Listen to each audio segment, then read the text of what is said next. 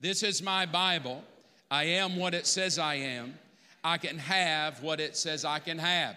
Today, I'm ready to receive the incorruptible, ever-living seed of the Word of God. Come, Holy Spirit, have your way in this place. Come, Holy Spirit, have your way in my life. I'll never be the same again. Come on. Never, never, never. In Jesus' name, amen. Your best shout ever. On the screen is coming Acts chapter 2, starting to read in verse 22.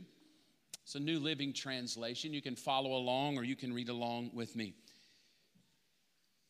People of Israel, listen. God publicly endorsed Jesus the Nazarene by doing powerful miracles, wonders, and signs through him, as you well know. But God knew what would happen, and his prearranged plan was carried out when Jesus was betrayed. With the help of lawless Gentiles, you nailed him to a cross and killed him. But God released him from the horrors of death and raised him back to life, for death could not keep him in its grip. King David said this about him: I see that the Lord is always with me. I will not be shaken, for he is right beside me. No wonder my heart is glad, and my tongue shouts his praises. My body rests in hope. For you will not leave my soul among the dead, or allow your Holy One to rot in the grave. You have shown me the way of life, and you will fill me with the joy of your presence. Dear brothers, think about this. You can be sure that the patriarch David wasn't referring to himself, for he died and was buried, and his tomb is still here among us. But he was a prophet, and he knew God had promised with an oath that one of David's own descendants would sit on his throne. David was looking into the future and speaking of the Messiah's resurrection. He was saying that God would not leave him among the dead or allow his body to rot in the grave.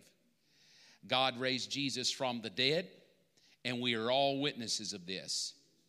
Now he is exalted to the place of highest honor in heaven at God's right hand.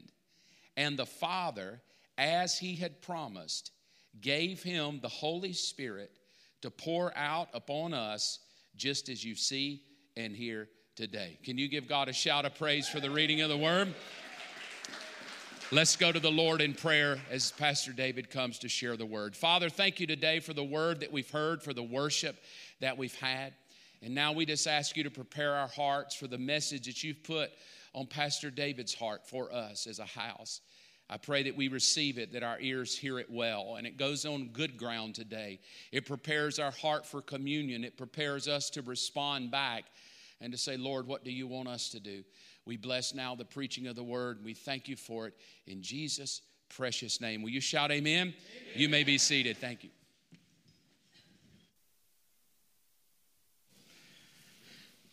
Good morning. So I have known Mark for a very, very long time, since, as he said, since the mid-'80s. We have a lot of memories together, youth group stories where games went wrong, and mission trips. One of my favorite thoughts, though, really is, if you say Mark Evans, one of the things that comes to mind is a mission trip we did to Juarez, Mexico. And in Mexico, they don't get a cement truck to come and bring you cement.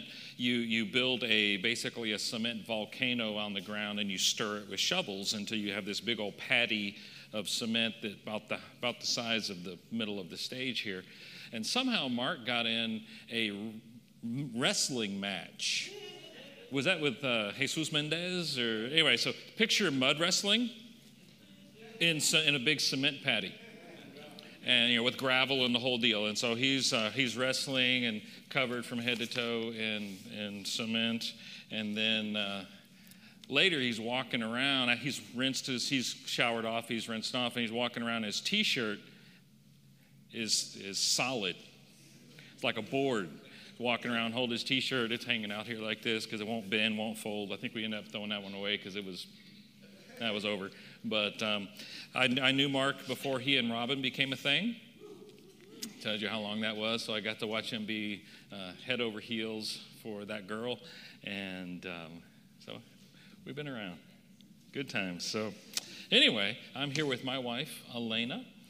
We have 3 children. Our oldest turns 31 soon. Our youngest, our middle one's 26. Our youngest is 18. I often say we have 2 wonderful children and the other one, and we just let them guess. But and then we have 2 grandkids, which is the best thing ever. You guys are entering into this grandparent phase. Best thing ever. If we could have just skipped ahead to grandkids first, that would have been so awesome. So we have our 2.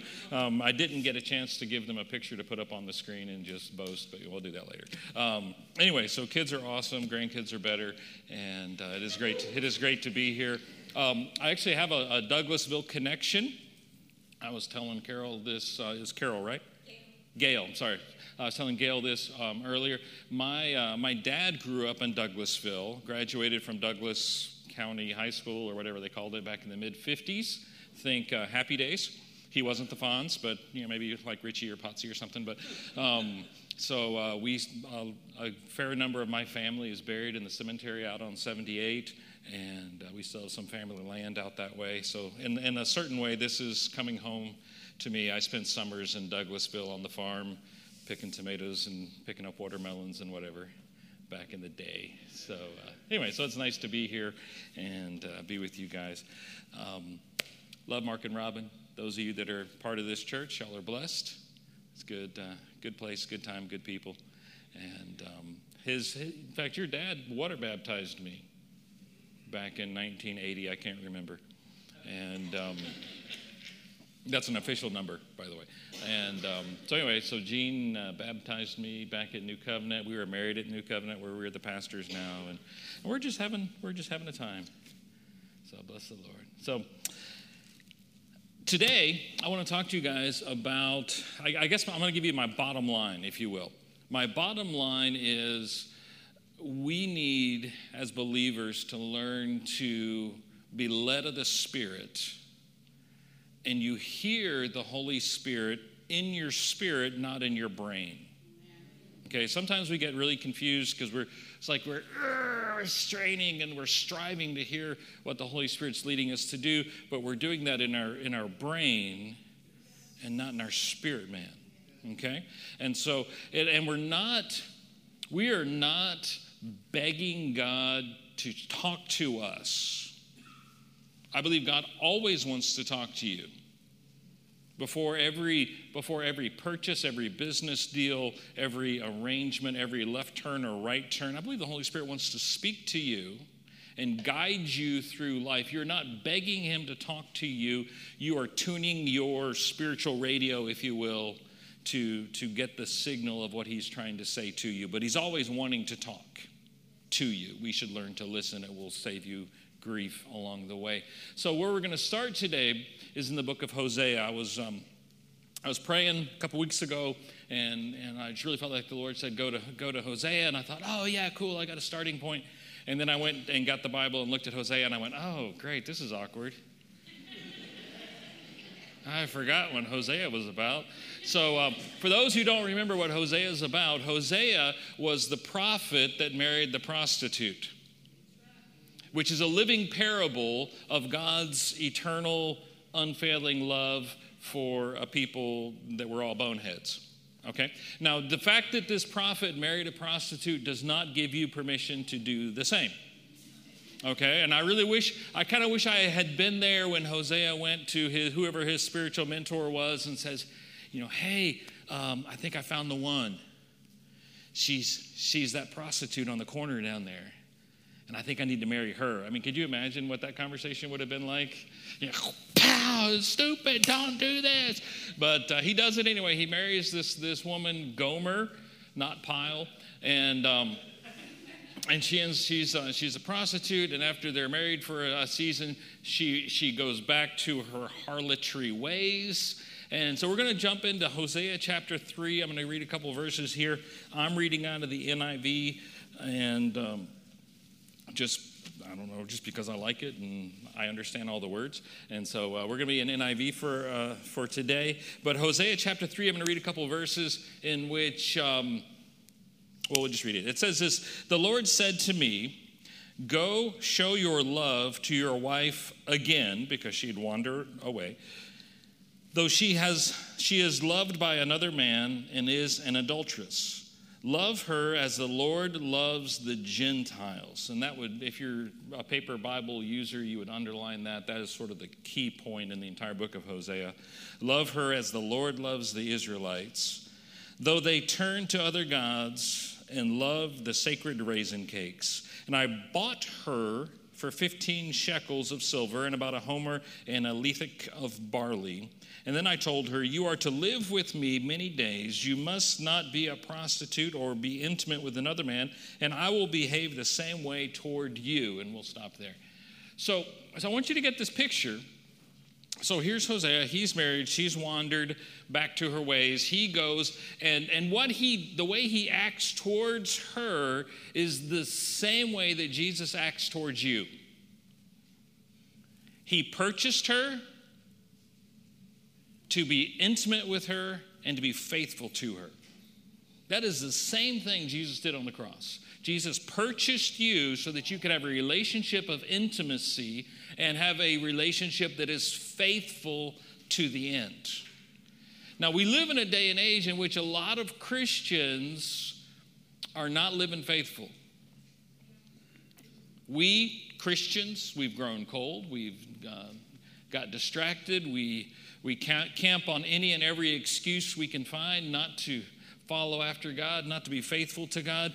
But Hosea, throughout the entire book, he is speaking to us that we need to not be cold.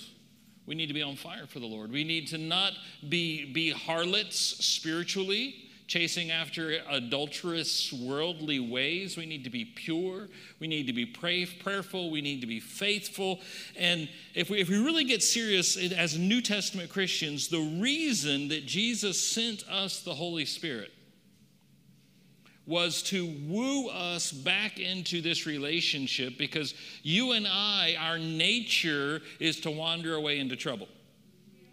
That's your nature. If left to your own devices, every one of us will be in trouble today, right? I mean, I'm not going to raise our hands, but how many of us are experts at getting in trouble? That's what we do, right? And so the Holy Spirit is here to woo us back into this relationship. Jesus has paid a price, and the Holy Spirit is coming and saying, don't follow this harlotry way. Come back and let's be intimate and let's be faithful in this relationship. So with that in mind, I want to jump now to John chapter 16. And there are, in John 16, or 14, 15, and 16, John records Jesus' teachings about the Holy Spirit. And so the Holy Spirit is with us today. Jesus is teaching us about it. A lot of the things I learned about the Holy Spirit early on, I learned from June Evans, who would teach all the time down at New Covenant when I was a college kid, and she was talking about the Holy Ghost, and she said stuff that just blew my mind because I didn't grow up in this, and she would say things, and I would just go, "You've got to be kidding me. That's crazy." But it was real, and it was awesome, so I owe so much to them, to that relationship. But anyway, so John 16, we're going to look at 6 different things that the Holy Spirit wants to do in you. Remember, my bottom line is I want you to learn to be led of the Lord in a better fashion, in a better way. And so there's 6 things. In my mind, I divide them into 2 groups of 3. So there's 2 triplets of things that the Holy Spirit is going to do in you, who wants to do in you. So we're going to read sections, stop and talk, and we'll go. So John 16, if you will, verse 5, Jesus is speaking. He says, "But now I am going to him who sent me. None of you asks, 'Where are you going?' Rather, you are filled with grief because I said these things. But very truly, I tell you, it is for your good that I am going away. Unless I go away, the advocate, Paraclete, will not come to you, but I will go and I will send him to you." Stop. So think about this. Here's Jesus, miracle-working Son of God. Wouldn't that be awesome to get an internship with Jesus, right? I mean, wouldn't that be the best? It's like, hey, Jesus, what are we doing today? And she's looking at you and she goes, hey, we're going to, walk across the ocean over here and go minister to people on the other side. And you're like, I'm not so sure I can handle that. And so, but that would be just really fun to hang out with Jesus, to be with Jesus, especially today. Wouldn't that be fun today, social media age, hanging out with Jesus? Right, I'm going to do my Snapchat of Jesus healing this guy, and I'm going to, do my Instagram video of Jesus rebuking this Pharisee over here. That'd be fun, And so, here's a picture. I'm going to send that to my friend. Look, Jesus doing a miracle. Jesus walking on water. And, hashtag coolest thing ever. And, but Jesus said, even though it would be so awesome to be with him, it is better that he's gone.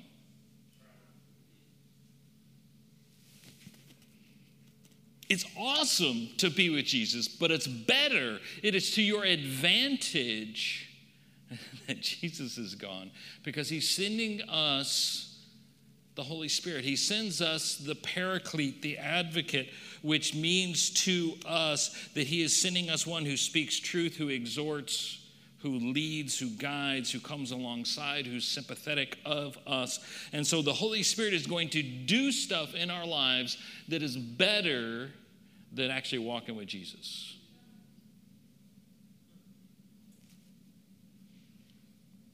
Well, I want some of that.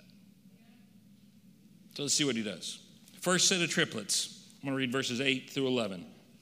And when he comes, Holy Spirit, he will prove the world to be in the wrong about sin and about righteousness and about judgment. Those are three things.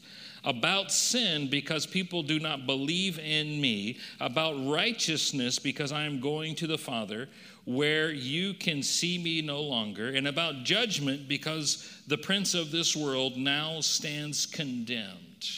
Now, what I want to do is I want to unpack those three things, and we'll move on to the second set of triplets. The first thing that the Holy Spirit wants to do in your life is to convict you of sin. That's something the Holy Spirit wants to do. He wants you to see that you, in fact, have a sin problem, and Jesus is, in fact, always the answer to your sin problem. In fact, I find it interesting that in verse 9, he says that about sin, because people do not believe in me. I want you to get this. Every time you sin, that is an unbelief problem. This is big. Every time I sin, it's about unbelief in my heart. Okay? Hey, so, I saw $20 sitting in Mark's car, and so I reached over and I stole it. Why did I steal it? It's unbelief, that I don't believe God has the power to provide for me. Therefore, I will provide for myself. You didn't really have $20 in the car as an illustration, but anyway. Right? Every time that you and I sin, we're sinning because we are in unbelief. Every time. I lie to you because I don't trust that God can handle this situation, and so I'm going to handle it myself by giving you a mistruth. Is that right? You make up excuses to tell your boss because you don't think God can handle the fact that you did whatever you did. Every time you sin, we could spend all day talking about this, but every time you sin, there is a root of unbelief. And the Holy Spirit wants to convict you of your unbelief so that you can walk in truth. And every time we sin, we walk into shame, right? And the lyrics for the first song that you sang, shame is a prison. Now, I want to hear from the Holy Spirit. That's my bottom line. I want to hear from the Holy Spirit, but I'm in the shame prison because of my unbelief, which has led me into sin. And I'm saying, Holy Spirit, talk to me, but my shame is shutting that junk out. Does that make any sense? Okay? And so we need to understand that the Holy Spirit wants to come to convict you, and when he's convicting you, he's actually helping you. It hurts. I actually had a young person tell me the other day, because I quit reading the Bible because I got tired of being convicted. I'm like, bro, come over here, let me punch you in the head. That's why you read the Bible, is so the Holy Spirit has something to work with you on and convict you. And the Holy Spirit wants to convict you, and it does hurt, but it hurts well. Okay? The surgeon cuts you for your benefit. The thief cuts you for your harm. The thief will slash you in a back alley. The surgeon prepares you and cuts you for your well-being. That's conviction. The Holy Spirit wants to bring conviction into your life so that you, again, realize that you have a sin problem and that Jesus is the answer. Every one of us in this room, we have a sin problem. And Jesus is the answer for every one of us. And if the Holy Spirit is not working in me for conviction, then I will resist him. And we need to be at the place where we realize we need help. Okay? We need help. A couple weeks ago, we had a guest speaker at our church. You remember Eldon Wilson? Brother Eldon still travels full-time preaching, and he is 89 years old. On the road full-time, okay? Bless the brother. Now, our stage, I think we had 4 steps up to our stage. Well, he told me before service, he's like, I want you to help me up the stairs. Because he's 89 years old, getting a little wobbly, And so I go over and I just kind of guide Brother Eldon up the stairs, and get him, he's set, and that's all good. But you know what? If this morning, if Victoria Kate came over to me and she helps me up on the stage, I would be offended. Okay? Because I don't need help getting up on this stage. I'm healthy. I'm young. We're going to tear it up. Don't you help me. You see what I'm saying? You come up to me and go, hey, little old man, let me help you cross the street. We're going to fight. The Holy Spirit wants to convict you of your sin so that he can help you. But we look at the Holy Spirit and we're like, hey, I don't need none of that. I don't need you to help me up the stairs, Holy Spirit. I got this. Sin is always the problem. Jesus is always the answer. And we need to get to the place in our lives where we realize we need help. And the Holy Spirit wants to help us. And when we don't let him help us, we get offended. We get offended he's trying to talk to us. But the Holy Spirit wants to come and bring conviction to you. That's what he does. And those of us who have been forgiven much, we love much. But those of us who resist the Holy Spirit's conviction love little because we love ourselves. The second thing the Holy Spirit does, and this confused me for a really long time, to be totally honest with you. The second thing the Holy Spirit does is he convicts us of righteousness. Now, I looked at that for a long time and kind of scratched my head and like, huh? Let me tell you what I think this means. The Holy Spirit convicts you of righteousness by telling you that your righteousness is useless. I'm not trying to offend y'all. But hey, guess what? Your righteousness, useless. And the Holy Spirit wants to convict you of that. Oh, no. Hey, I show up early. I come to church early. I'm here every single Sunday. God's got to do some favors for me because I'm the best. No, your righteousness is useless. Your righteousness is worth nothing. And you know what? Well, you know what we see? We see a lot of people trying to save themselves with their own righteousness. Hey, Jesus, thanks for that deal on the cross you did, but I think I got this. Oh, you're in trouble. And the Holy Spirit wants to convict you of it. No, like I'm a voracious Bible reader. I read the Bible through cover to cover every year, sometimes twice. I love to read my Bible. But then I find myself telling the people around me, oh yeah, I finished this year. A little check mark for me, a little pat on my back. I'm pretty awesome. And the Holy Spirit's like, your righteousness is a filthy rag. Oh, yeah, okay. So I can't save myself.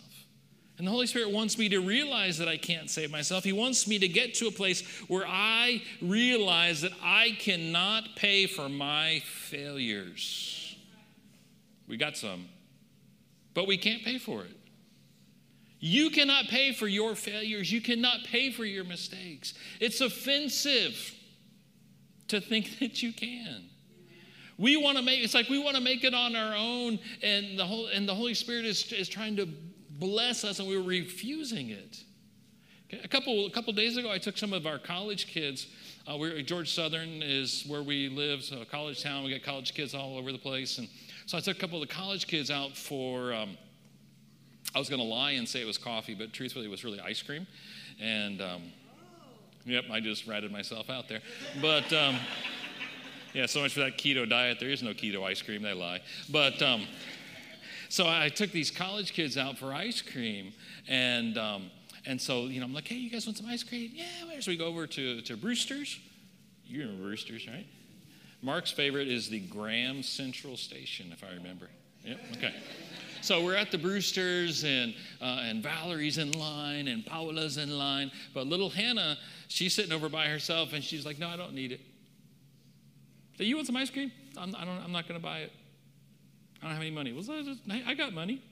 And we ended up having a fight in front of Brewster's because I'm wanting to bless this girl with a $3.25 ice cream cup, and she's not wanting to receive it. And she's sitting back on how, I'm a young, independent woman. I can take care of my own self. I said, yeah, but I'm trying to bless you. No. And she's just like not receiving my ice cream. Well, so I just picked one and gave it to her anyway. Let it melt, and that'd be your own problem. But I think that sometimes we need to be convicted of our own righteousness because we're trying to righteous our own way into the kingdom. And the Holy Spirit wants to come to you and say, hey, guess what? Your righteousness is useless. Rest in the righteousness that Jesus provides. I don't need to strive for the kingdom. I need to receive it. And the Holy Spirit wants to make that real in my life. Every attempt that you and I make to atone ourselves is terrible.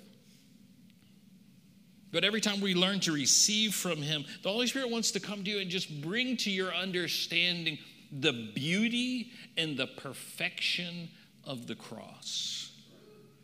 That's something the Holy Spirit does. He works at, you're singing a song and we're this is how I fight my battles, and I fight my own battles. I got this going on. And the Holy Spirit's just like, hey, let Him fight this battle for you. Let Him do this in you. You just come along and enjoy the ride. Be free from striving. Conviction of sin, be free from shame. Conviction of righteousness, be free from striving. And the third thing is conviction of judgment. Conviction of judgment. Judgment comes when rules are broken. Judgment comes when rules are broken, and Satan has broken the rules and has established a world system that at the end of the day, it's all going to burn. And the more you and I get into the world system, the more in trouble we are. And the Holy Spirit wants to convict you of doing things the world way. And He wants to convict you so that you will receive what Jesus has done. The Holy Spirit wants to establish the rule and reign of Jesus in your life. That's His job. The Holy Spirit wants to establish the rule and reign of Jesus in your life. And there's so many things that we do in the world that are antithetical to Christ, which could also be restated as they are anti-Christ. And the Holy Spirit wants to convict you of that. No, we need to pray instead of fight. We need to trust Him instead of doing it our own selves. And so the Holy Spirit works in this judgment scenario. And now my wife, in addition to working for the city and helping us with the church, she also is an interpreter in the court and a bilingual interpreter for Spanish. And so she's in the courtroom frequently. I love to tell people, hey, where's your wife? Oh, she's in jail. ... interpreting, but I'm not going to say that part. But oh, she had to go to court to interpret. But so just picture a courtroom with me for just a second. The Holy Spirit is convicting you of judgment. So here's this courtroom scene the way I see this. You are guilty of your sins, and the Holy Spirit is the prosecuting attorney who stands up and says, this guy did this terrible thing. That's conviction of sin. And then your defense attorney is also the Holy Spirit who leans over to you and says, plead guilty because you did it. No, I want to fight this one. I want to declare that I'm innocent. No. Just plead guilty. You sure? Yeah. So you plead, he did this. Your Honor, I did that. Conviction of judgment. And God says, very good. Well, here's your sentence. But my son paid for it. And then the Holy Spirit is the bailiff who comes along and says, hey, you're free to go.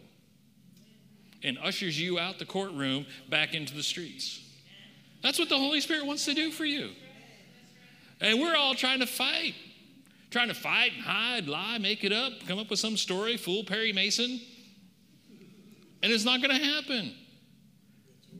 Just plead guilty and let Jesus pay your fine and walk out in freedom because he did, because sin is always the problem and Jesus is always the answer.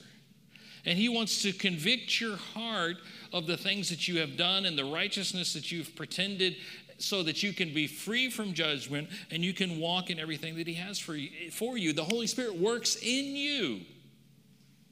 The Holy Spirit works in you so that you can receive and understand and enjoy the power of the cross. Because until these first three things happen, this first set of triplets, until that happens, the cross is a story from history. It happened 2,000 years ago. It was somewhere in Jerusalem. There's a historical place where you can go and say, this was about where it was. The tomb, there's a garden there. That's a park. We can go there. Until the Holy Spirit works in you, that's just geography and history. The Holy Spirit wants it to come and become a reality. And reality is totally different. The Holy Spirit wants to make the cross and the resurrection not a historical fact, but a faith reality for you. And the deeper you understand that, the easier it is for you to hear from the Holy Spirit. Okay? Because we're striving, Holy Spirit, please talk to me, please talk to me, please talk to me, Holy Spirit. Because I'm striving, because I'm doing this, because I'm doing that. And I'm ignoring the fact that I sinned, and I'm ignoring the fact that my heart is all jacked up trying to get something to happen. And the Holy Spirit's just like, hey, just rest. Just rest. Just rest and receive. Have you guys had this situation maybe in work where you've got a problem that you need to solve, and so you focus on it and you can't figure it out because you're in your focus, you're all tense about it, and you kind of go and then you walk away and you go, you go down the hall, go to the bathroom, go to the coffee, whatever, and you pour yourself a cup of coffee and it's like because you've disassociated yourself with the issue. And then your creativity is unlocked so you can get it. Does that make sense? The same thing happens spiritually. I'm striving to show God that I'm good enough to hear from him. And when I walk away and I walk into this relationship of intimacy that he purchased me out of my harlotry. He purchased me out of my harlotry so that I can just rest in him. And when I'm in this place of rest, then I'm free to hear what the Holy Spirit wants to say. It's not striving, it's receiving. It's not striving, it's receiving. Is this making sense for everybody? Okay, back to John 16. I'm going to read verse 12. For 2 seconds, it says, I have much more to say to you, but it's more than you can bear. What was he talking about? I have no idea. I can guess, but it's more than we can bear. So we're going to skip and we're going to move on from there. So verse 13. So here we get into the second set of triplets. And as Spirit-filled believers, this is what we're excited about. We're excited about this second set, but we're not going to live in the reality of the second set of triplets until we get into the first set that we've just talked about. Okay? So the second set looks like this, verse 13. But when he, the Spirit of truth, comes, he will guide you into all the truth. He will not speak on his own. He will speak only what he hears, and he will tell you what is yet to come. He will glorify me, Jesus, because it is from me that he will receive what he will make known to you. Verse 15, all that belongs to the Father is mine, and that is why I said the Spirit will receive from me, and he will make known what he will make known to you. So the fourth thing that the Holy Spirit wants to do to you is he wants to guide you. The Holy Spirit wants to guide you because we've gone through the first conviction of sin, righteousness, and judgment. We can live as sons and daughters, and we can receive from him. If we don't go through the conviction of sin, judgment, and righteousness out of order, then we're not sons and daughters. We're slaves or rebels. But Romans tells me that God speaks to sons. Right? In Romans chapter 8 says this, verse 13 and 14. If you live according to the flesh, not convicted of sin, you will, oh, that looks bad. You will die. I don't think I want a part of that. But if by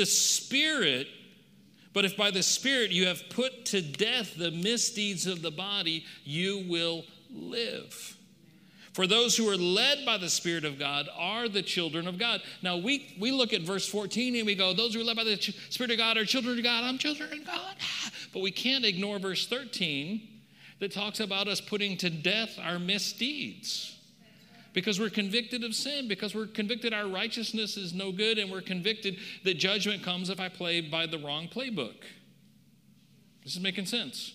So he wants to speak to you. He wants to guide you. He wants to have this conviction in your life. And sometimes we get all wound up praying for stuff that he doesn't even want us to be praying for because we're worldly about it. We should be just trusting him and resting in him. And so he wants to guide you. That is his desire. His desire over all things. If you're a business person, he wants to guide you so that your business prospers. And everyone who's in business knows you make decisions that end up being painful. And oops, I wish I didn't do that. Well, if we're sons and daughters and we'll listen to the guiding of the Holy Spirit and we'll avoid that junk because he wants you to be blessed. We say things to our kids that we later regret. He wants to guide you in that. We do all kinds of stuff that we shouldn't because we're not allowing him to guide us. And I'm not begging him. I'm not coming to him. I don't come to the Father as a fearful slave. Excuse me, Master, would you please? I come to him as a son. Okay? I come to him as a son. You come to him as a son or a daughter. And you know, our son who lives in town with us, he just walks in our house. He doesn't live there. He hadn't lived there for 4 or 5 years. He walks in, goes right up to the refrigerator, opens it up, says, hey, can you make me cookies? I came home one day and our piano was gone because he had come over to the house, let himself in, took the piano, took it back to his house. He just helps himself. Why did I not call the police? Because he's a son. And what's mine is his. Right? So God wants to guide you as a son or a daughter. I'm not begging and I'm not striving. I'm receiving. Holy Spirit, I know that you want to speak to me. So I'm just going to sit back here. I'm just going to sit back and listen. Please listen. Please listen. Please listen. He will, I guess we're on the fifth thing now. He will tell us what is yet to come. You know, the Holy Spirit wants to tell you the future of what is yet to come. Now, this, give me just a second. God is not limited by time and space. You and I, we are very finite, and we are limited by time and space. You are here, October, whatever today is, 25th. It is October 25th where you are. Unless you have a DeLorean, all day is going to be October the 25th. Okay? And you are here. And the only way you could not be here is you get in your vehicle and you travel somewhere else. God is not limited by those problems. So God knows the beginning and the end, and he wants to lead you into it. Now, we have an 18-year-old who's in college, and he's making all these important decisions about majors and careers and all this kind of stuff, and he wants all the details. And so we almost daily have this discussion. I don't believe God gives you all the details. It just doesn't work that way.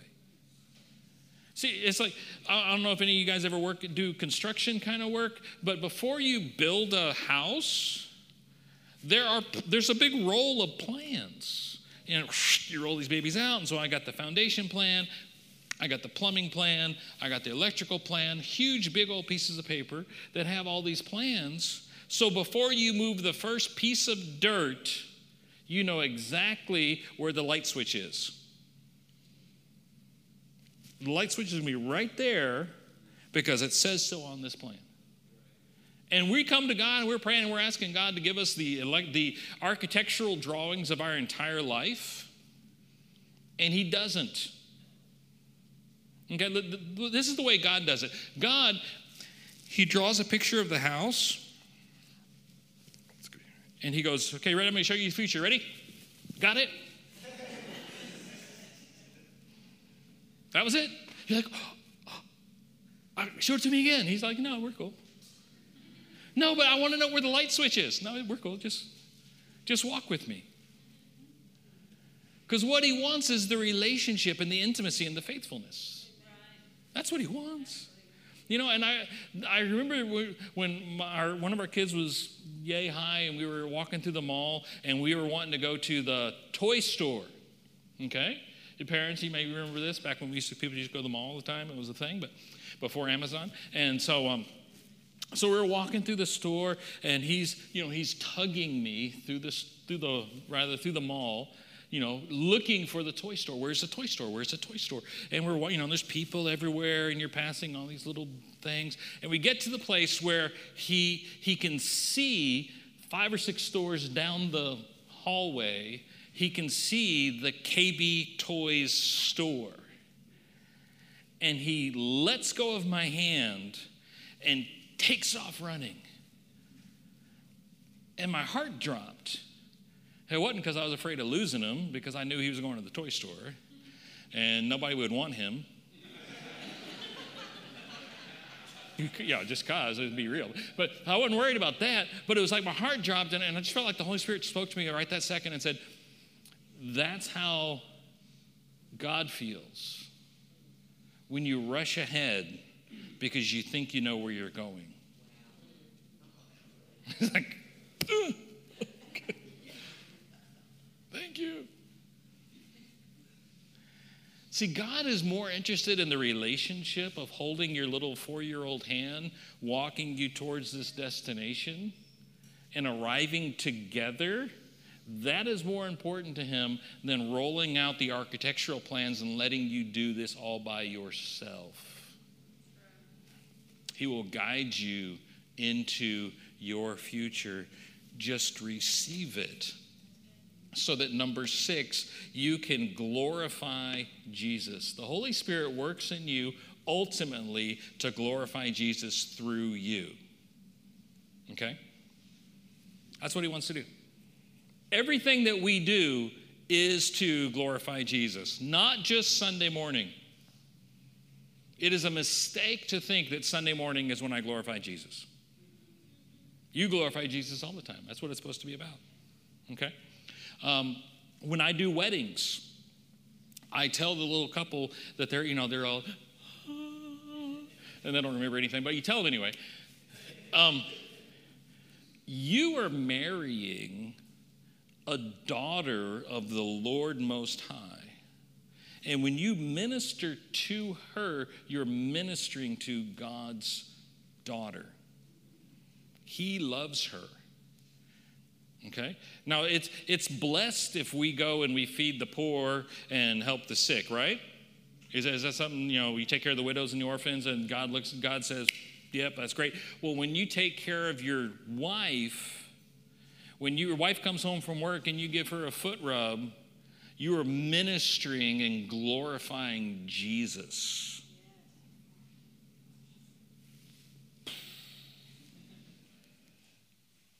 You're ministering to Jesus. Everything that you do in your life should be you drive your car in a way to glorify Jesus, even in Atlanta. Okay? You go to work not to get a paycheck, but to glorify Jesus. You study not to get a grade, but to glorify Jesus. Everything that you do is to glorify Jesus, because the Holy Spirit wants to bring you through this whole process that I've been describing so that your life glorifies Him. Right? I'm convicted of my sin. I've repented of it. I realize that my righteousness is entirely from Him. I'm not subject to judgment because I'm not walking in worldly ways. He guides me. He leads me into the future so that my life is an example that glorifies Jesus. And that's the Holy Spirit's job, is to glorify Jesus. You just got to walk through these steps to get there. He wants you to glorify the Lord. Everything that you do is for Him, not just whether you raise your hands in church or not. I'm not really sure that's even relevant. Everything you do is about glorifying Him. Now, I started with Hosea. We're going to go back to Hosea. Why did Hosea's wife run back to the streets? Hosea's wife ran back to the streets because she didn't have a sense of belonging. She did not realize that the unbelieving wife is sanctified by the believing husband, 1 Corinthians chapter 7, verse 14. She didn't realize that the righteousness of Hosea was for her to make her an honest woman, as it were. He wanted to work in her the same thing the Holy Spirit wants to work in you. The Holy Spirit wants to bring you out of your harlotry lifestyle and put you in a place where you are glorifying the Father, where you can receive the love from, this is weird for us as guys, but from your husband who is the Lord. You can receive that love from Him because you're not striving or living in shame. You can receive that love because He comes and says, I love you. And you're like, yes. I want to stay here with faithfulness. I want to stay here with intimacy. I want to be with you. I want your house to be my house. I want your future to be my future. Is that making sense? And so Hosea's wife, the prostitute, didn't have a spirit of adoption. She was still wandering out in the streets. And Father God sends you the Holy Spirit so that He can give you that spirit of adoption, and that your present day is not determined by your past days. I don't know about you, but for me, that's really good news. My present day and my future day is not determined by my past. It's determined by my relationship with Him who is free from time and space and who holds the future, who has purchased my past, who has blessed my present, and who has guided me towards a future. And that's the relationship that He wants you to walk in. And church, when we get this, when this becomes life to us, man, it changes everything. I hear from God in a way that is beautiful and edifying and glorifying because I'm not striving for it.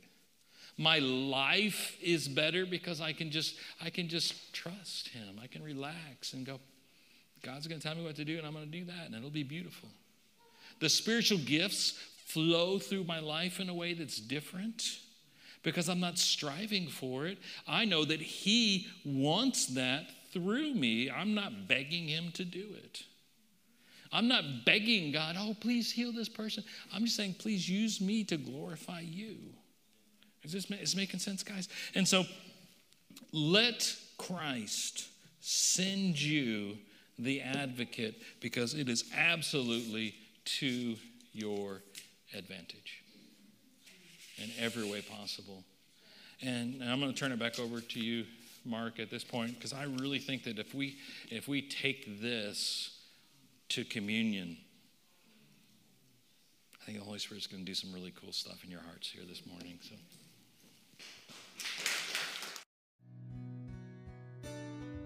Thank you so much for joining us on the Believers Church YouTube channel. If you would like more information about Believers Church, you can visit mybelieverschurch.com. If there is anything that you need prayer for, please email us at amen@mybelieverschurch.com. Be sure to check back next week for a brand new message.